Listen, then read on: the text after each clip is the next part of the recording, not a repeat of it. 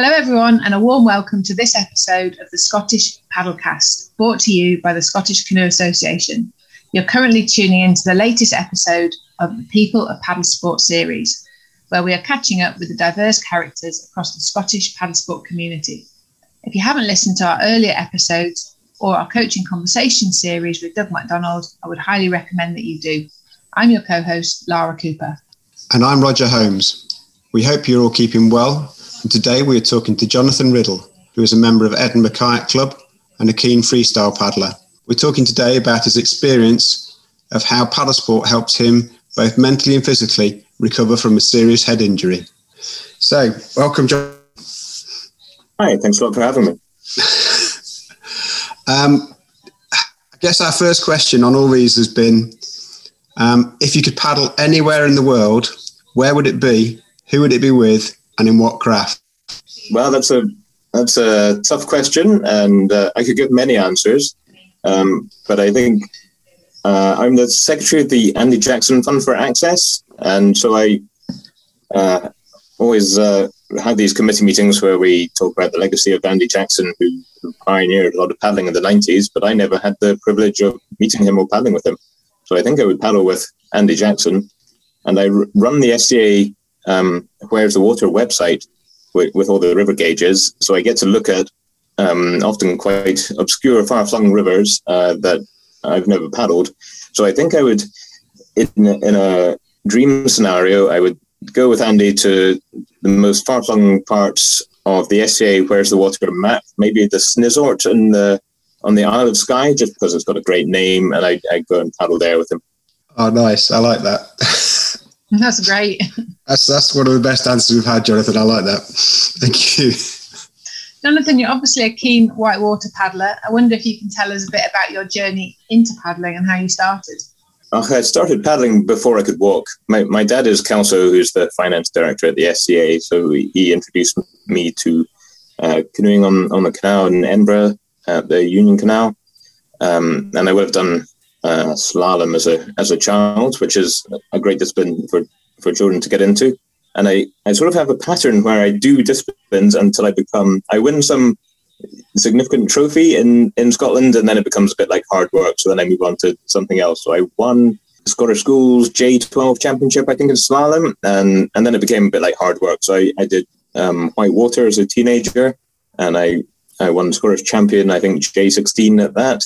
And that felt very satisfying, but then it became quite hard work. So then at university, I did more general whitewater paddling. And in later years, I've done polo up to Div 1, also done that around Spain, and freestyle paddling. Quite a varied life in paddle sport there, Jonathan. Thank you.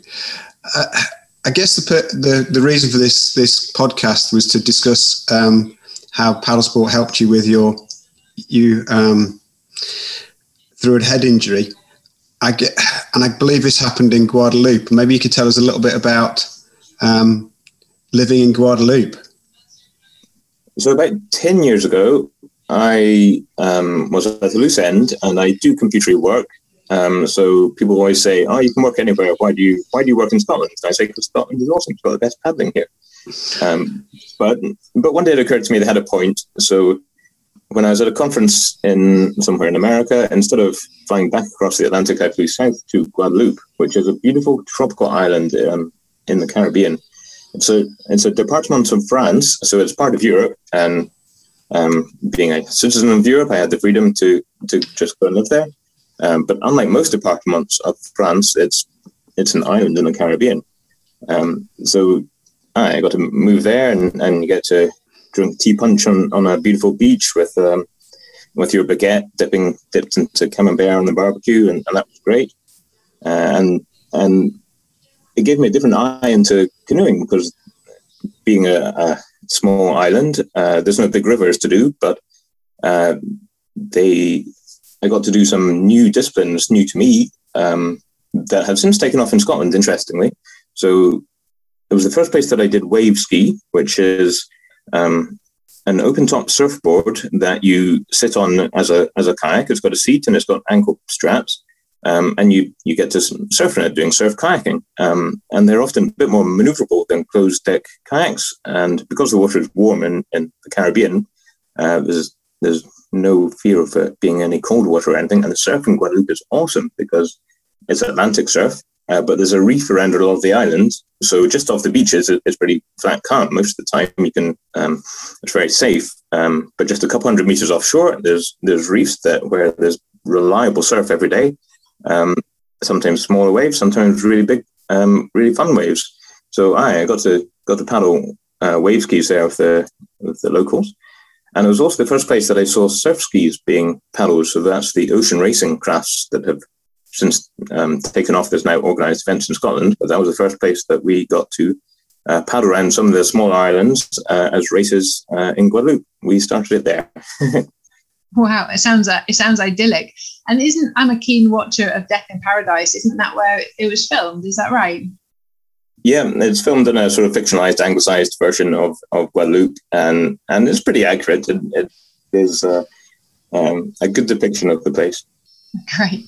And obviously, life took a pretty major turn of events while you were there. It wasn't all paradise. And I understand that's where you were when you had a pretty serious accident, life-changing accident. You want to tell us a little bit about that? Coming back from the beach one day, there's a dual carriageway around the edge of the island, like most islands, and I would have to cross over from one side to the other. And then 3 days later, I woke up in hospital. I have no memory of what happened whatsoever. And I like to joke that maybe I was out paddling, some pirates came along and attacked me or something. But I pieced together afterwards that it would have been another car that just hit me as I was crossing over this dual carriageway at about 120 kilometers an hour. My head smashed forward into the steering wheel. I was unconscious immediately, as I say. Any memories I've lost, so I don't remember the 20-odd minutes prior to that. Millions of neurons disconnected, bruising in the head. The island shut down in terms of traffic because there was both sides of this dual carriageway shut off. When a severe head trauma event like that happens, the clock kind of starts ticking because you have to get to hospital pretty fast. Otherwise, the problems from inflammation of the brain or fluids leaking into the brain can cause a lot more further brain damage besides the original trauma. So they sent out a helicopter to me, which would have been quite fun if only I had been there to remember it. And they would have got me into hospital and would have done lots of close monitoring to make sure that the pressure in my head wasn't swelling up too much. And if that does happen, then they would have had to drill in and kind of drip pan into the skull to release some fluids. That doesn't seem to have happened for me, but I don't really know because I didn't end up with any notes from afterwards. Wow. And that must have been quite unnerving being in a foreign country while that was happening. Did you stay in Guadeloupe for long afterwards, or did you come back to the UK? No, I had to come back. I think I probably seem to remember waking up after about a day, having no idea what was going on, and my flatmate being there and speaking to her. So she told me, and then I seem to remember speaking perfect French to the nurses, which means I probably my memory would have been playing tricks because I don't speak perfect French. And then on day 2, I woke up again, and they said, "Great, off you go home." But I collapsed on the floor, so that didn't work. And then on day 3, I woke up again, and they sent me home in a taxi where I left all my hospital notes, so I don't have any record of anything, as I say. And then my dad came out and did his fatherly helpful duties, which I'm very grateful for, and helped me manage to get home. Because I didn't have a lot of energy, a lot of understanding of how to get out of there, how to get the passport off the police, had to recover my canoe, my kayak paddle was in the hire car that got crashed into, so I had to get that recovered and back to the club, and then get back to Scotland for to try and get some recovery. So what was it like once you returned to Scotland then, Jonathan? What happened after that? Well, a lot of being snooty, a lot of taking life slowly and easily, and a lot of being in bed, but also trying to make sure that I didn't just wallow in my misery in bed or anything. Trying to keep up at least daily walks out the house and so forth. And in terms of treatment from the NHS, they gave me an MRI scan. So these are the magical machines that can see inside your brain to see if there's any significant patches of dead tissue in there.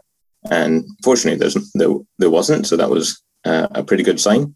Otherwise, the doctors were not able to do terribly much for me because a head injury, brain damage, is such a complex, unknown, untreatable condition that there's nothing much they can do. And doctors hate saying, I don't know what will happen, but they don't know what will happen. They'll say, oh, you have about 2 years of recovery and your brain plasticity will kind of set after that, but it's not really true. And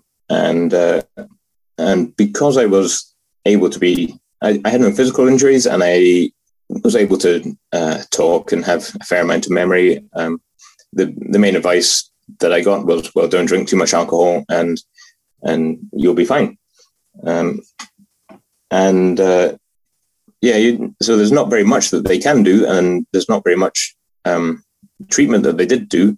I also had a stretched eye nerve muscle at the back of my eye got stretched, so I had double vision. So I had to get surgery on both my eyes from that. And that's a lot more tangible. And so the eye pavilion in Edinburgh did a great job there. But in terms of the head effects, I was mostly on my own. That must have been really, really difficult to go through that phase of without a huge amount of medical support or without many answers and much tangible things. I understand that you got back into paddling pretty quickly, and you've clearly, your life has been full of paddling and paddling adventures before this happened. How did getting back into paddling start? So I sort of quickly realized that there wasn't any obvious treatment to this. You can't just take a pill and it'll get fixed. And similarly, there's no prescribed physio that you can do and it'll rebuild. You just have to stay happy and healthy and look after yourself and know when to relax and be aware of the symptoms that will come along. And there's any number of different symptoms from people who have acquired brain injury. Anything from sort of depression and anxiety to a lot of fatigue, a lot of brain fog, a lot of just staring at walls. I would just spend days just lying on the sofa, kind of staring up at the ceiling, because that's all my body was capable of doing. But as I say, early on, I was pretty keen to make sure that I got out of the house and I didn't just wallow in my own misery.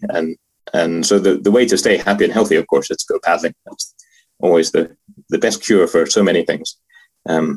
So that started off by going to the local club and just watching the polo sessions as people threw balls around on the water. And then after a few weeks, I was able to start waving my arms around, had the energy to do some refereeing. So I could blow a whistle and I could tell people when they had scored a goal or caused a penalty. So that felt like a really great way to sort of reintegrate in society, as it were. And then slowly, after a few months, I was able to get back on a boat and start throwing a ball around myself. And that's when doing polo sort of took off for me. Brilliant. And that must have been great for your sort of your mental well-being as you were starting to do the things that you're used to doing and getting that back up and running. When one of the best ways to understand how something works is to take it apart and put it back together. And having severe head trauma is effectively taking your brain apart and then putting it back together as it heals, as those neurons reconnect, and new rebuilt concepts get made in your mind. So being able to do something like paddling and polo, that involves a lot of physical coordination, awareness all around you. It is kind of time critical, but there's also lots of exercises that you do as part of the training of that, where you can sort of expect when or where the ball's going to come. So it's a good way to build up those neural connections as your body relearns how to re-engage with the world. A lot of people get mental health problems after having a head injury like that. It's pretty common that you'll get depression and anxiety and so forth. Largely, I've avoided that, and I put that down to being able to go paddling every day, to just being able to be happy on the water. And water is such an instinctive way for humans to be happy, along with paddling with other people. Brilliant. That's great. And polo is a great social sport for that, isn't it? The team working together and being in a great environment where there's a real camaraderie, which must have lifted the spirits as well. It is. And when you're in a swimming pool, then it's warm. So I'm got very temperature dependent. And often when I got cold, then suddenly the effects of the head injury would kick in, and then I just wouldn't be able to be very active. I would slow down, and my thinking would slow down. So polo has the advantage that in the heat of the competition, well, you're at least nice and warm in a swimming pool. So it was one competition that I was able to do. Great. And I didn't, we were chatting about this previously, and I hadn't associated challenges with temperature regulation with head injuries. I thought that was really interesting that you that is a thing. I wonder if you can tell us a bit about that. Every head injury that people have will be completely different and unique, and the symptoms will be very varied and different and unique. But one common symptom is that, well, it affects your metabolism, that whether or not you're able to have enough energy in your mind to think about stuff, have enough energy in your muscles to move about, varies sort of day to day and unpredictably. If I get cold, then suddenly that's fairly logical that you get cold and you slow down. But most healthy bodies will have means to regulate that. And to a fair extent, my mind lost that ability to do that. Similarly, if I didn't drink enough water, then my mind would slow down and I wouldn't be able to think of things, or I wouldn't be able to physically do stuff. Or if I missed out a meal, and that's still a problem. If for whatever reason I get busy and I don't have lunch in the day, then somehow by about 5 o'clock I'll go, oh, why am I not able to think things through? And it's because I missed out a meal. So I drank a lot of Iron Brew in the early days of my recovery, just because there's a quick fix, good sugar and caffeine that fixes it. It's not very sustainable, but sometimes you just have to do whatever is a quick fix in order to get over the initial problems. Great. And then when we were chatting before, you were sharing the story about getting onto the water in San Francisco. And was that a couple of years after your accident? No, it was only 6 months. So wow. The job I had at the time, we had a conference every 6 months. And whenever I go traveling around the world, I like to go paddling when I travel there. So the next conference was in Oakland, which is just opposite the bay from San Francisco. And I went there, as I often do, a day or two early in order to see what paddling there is. And I hired a kayak from the local kayak shop. And this is America, so they make you sign a disclaimer to say you won't sue them, and then on you go. That's you on your own. But they say, oh, turn left, go inland when you launch. So I got on this kayak and I looked inland, and that looked fine. And then I looked to my right and I saw San Francisco, the famous skyline there. And I thought, that looks a lot more fun. So I turned right and I managed to paddle all the way under the Oakland Bridge to San Francisco, which I think is about twice as far as the fourth bridge. Over one of the busiest shipping lanes in the world. There's shipping tankers coming in here from all over the Pacific. And of course, goodness knows what currents and tides there were at the time, but I just thought, well, here's a challenge. I'll be pretty chuffed if I can do it. So I did, and I managed to get across to the other side. And of course, what's really interesting in my psychology, you can say a head injury, well, it's on the head, right? So often the effects, I don't particularly notice them, or they don't affect me when I'm paddling, because that's a happy and healthy place to be. As soon as I got across the other side, got onto the pier in San Francisco, I kind of collapsed on the side and went, oh, actually, I'm really tired now, and I'm not entirely sure I can make it all the way back. But this is America, so they have sugary drinks on easy hand. So I managed to get a high sugar Coca-Cola or something, and that gave me enough energy to get back in the boat. And then I went, well, I could go on. So I turned north, and I went up to Alcatraz, which is another good long paddle, good few miles, to paddle around that former prison tourist site now, wave at the tourists, wave at the man in the uniform with the pointy stick. And by early afternoon, I was thinking, well, this is good. I can paddle back. This is the longest trip, one of the longest trips that I've probably done in my life, never mind having had a head injury. But I made it back to San Francisco, and then I managed to make it all the way back across that bay to Oakland, and returned the kayak to the kayaking people. And they were pretty impressed that I had managed to make it out to Alcatraz. And I said that I'd waved to the people there, and they said, "Oh, don't do that. There's a federal protected zone. You'll get shot by the federal guard if you do that." So that's why the guy with the pointy stick was waving at me. Fortunately, he decided not to shoot me that day. That was a win on both counts. That is some story, Jonathan. That really is. To go for that as your first main paddle and probably one of the biggest paddles in your life, to do that 6 months after a head injury is absolutely amazing. And I was dead the day after, of course, because as I say, I can. It doesn't seem to affect my paddling because that's my happy place in my mind. But as soon as I stop paddling, then of course the effects hit me. So I slept all through the next day. So sort of this is now 10 years on from your accident. How do you feel that's affected your paddling now? Maybe positively or affected your recovery?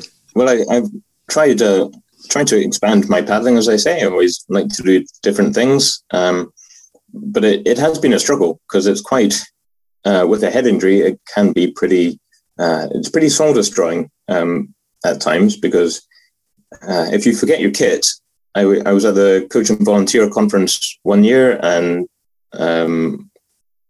just doing a trip on the river, and we turned up the river and my kit wasn't in the van. So there's a pretty basic rookie error that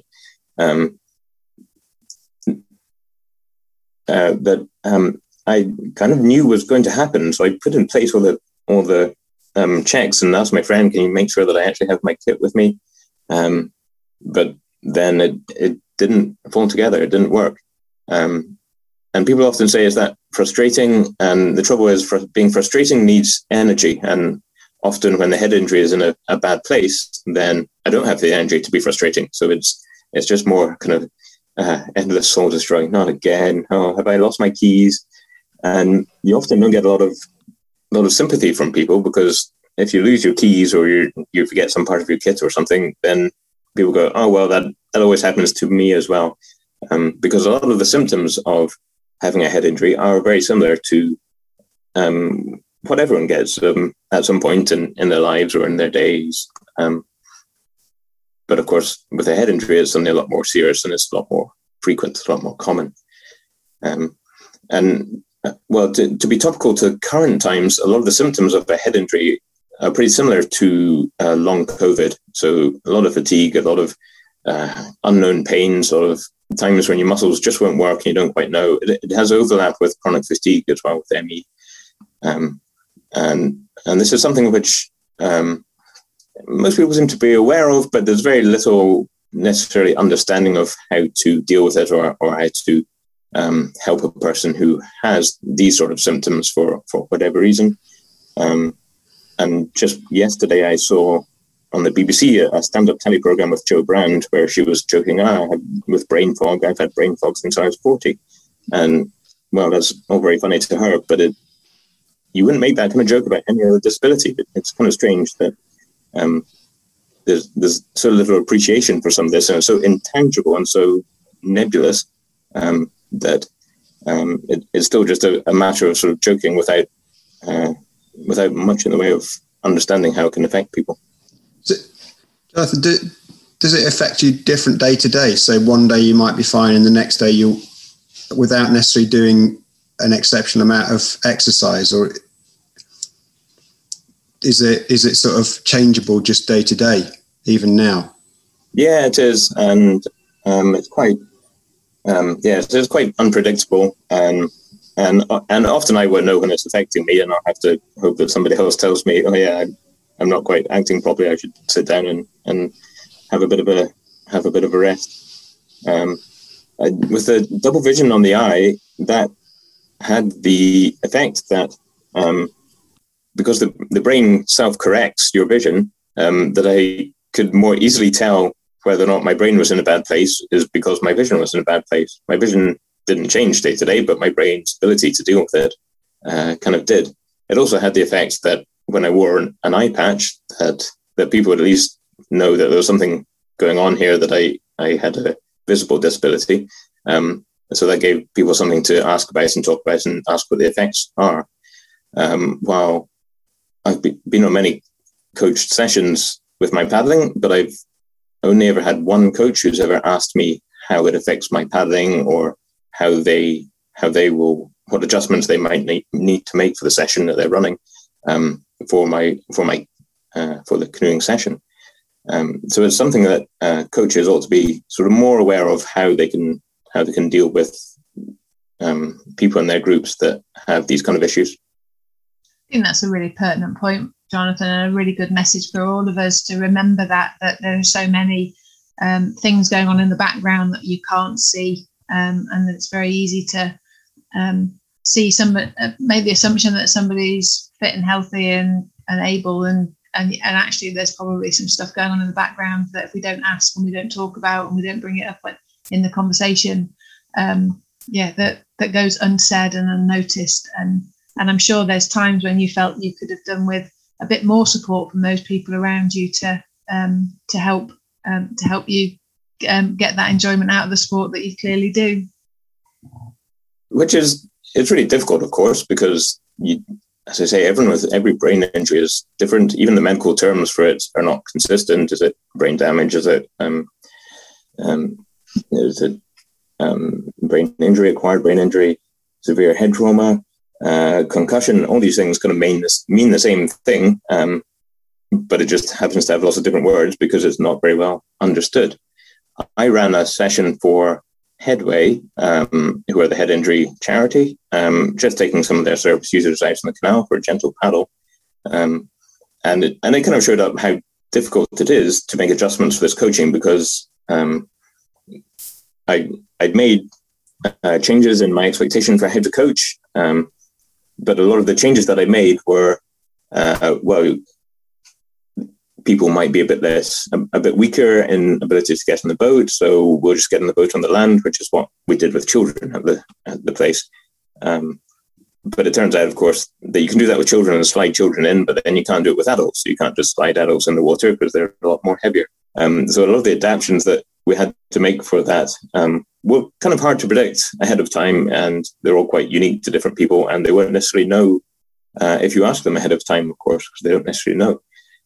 Nevertheless, it was a great session that I ran with Headway, because 5 years later I met someone in a completely different context and said I was a canoeist, and he said, oh yeah, I loved canoeing. I did a session of it 5 years ago. So we realized that we were talking about the session that I had run.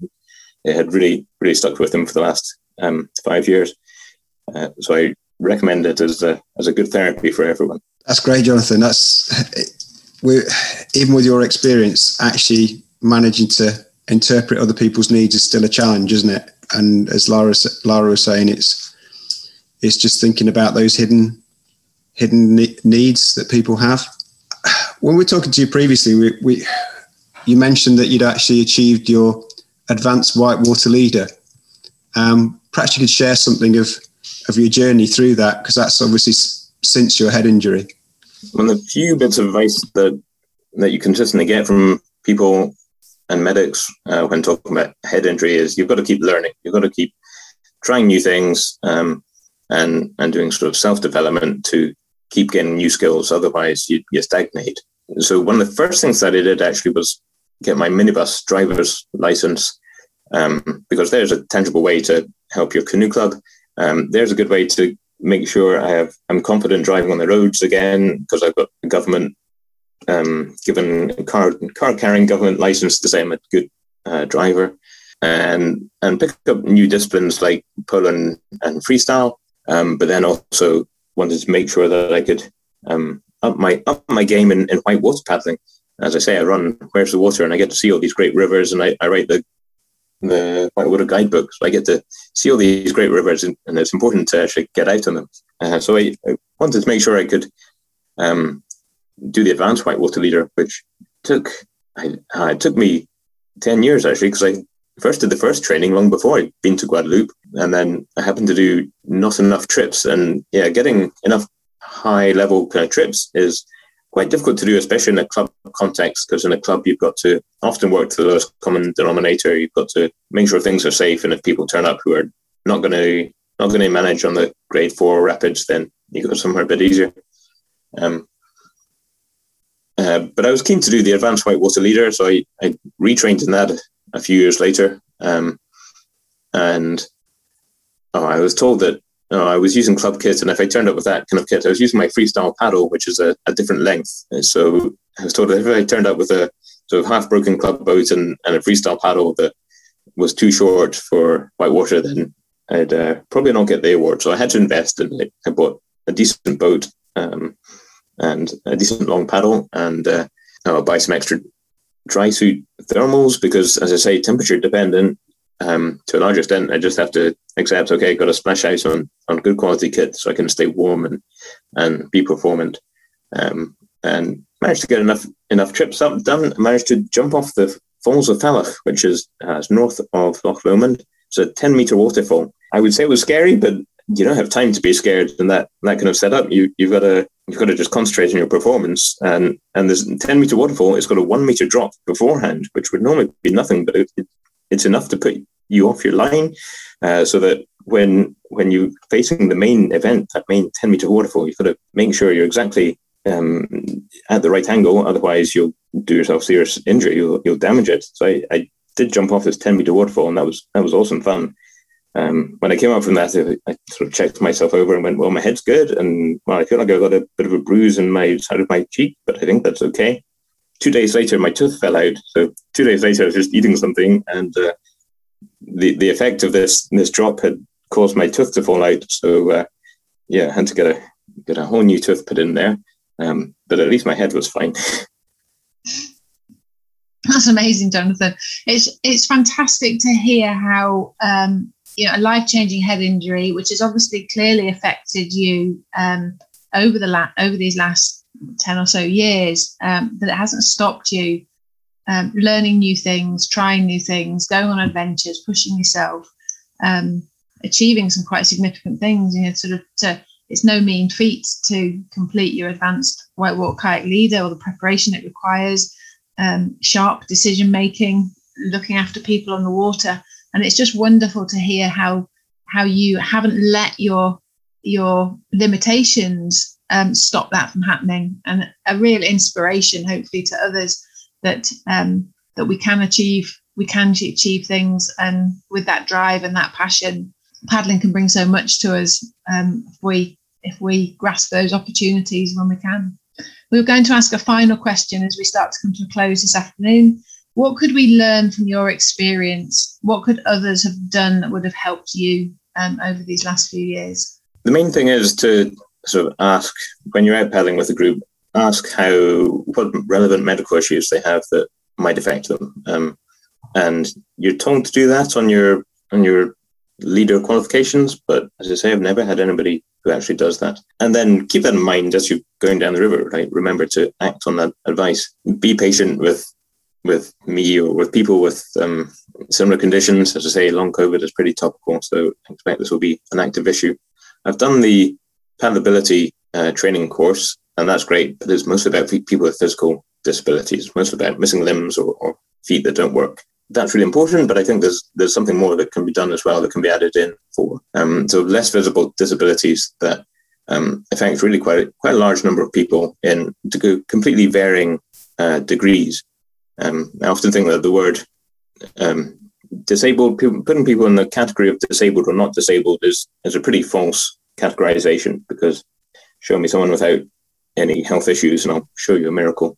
Everyone has some health issues that will affect them in some way or other, and the question is, as a leader, as a coach, as a friend, is just to try and make yourself aware and learn how to do that and how they will affect you in particular situation you're in, if it's paddling or anything else. No, that's great, Jonathan. Some really good advice, and something I think for all of us to reflect upon.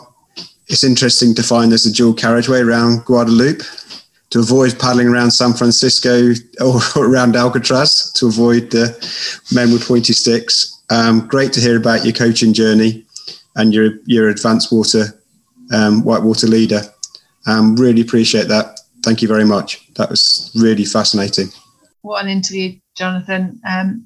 A big thank you to Jonathan for joining us today and providing us with such an insight and sharing from his heart some of the challenges that he's faced over the last few years.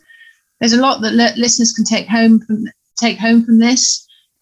Paddling can help us through the difficult times in our lives.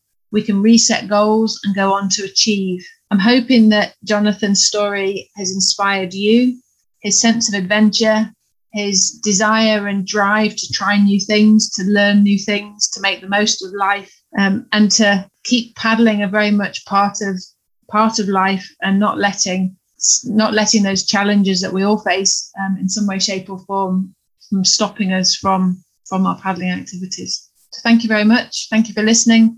Be sure to like and subscribe to us wherever you listen to your podcasts. You can find us on Podbean, Spotify and Apple. We hope you enjoyed listening today, and most importantly, we hope you are keeping safe and well. Goodbye. Thanks for having me. Goodbye.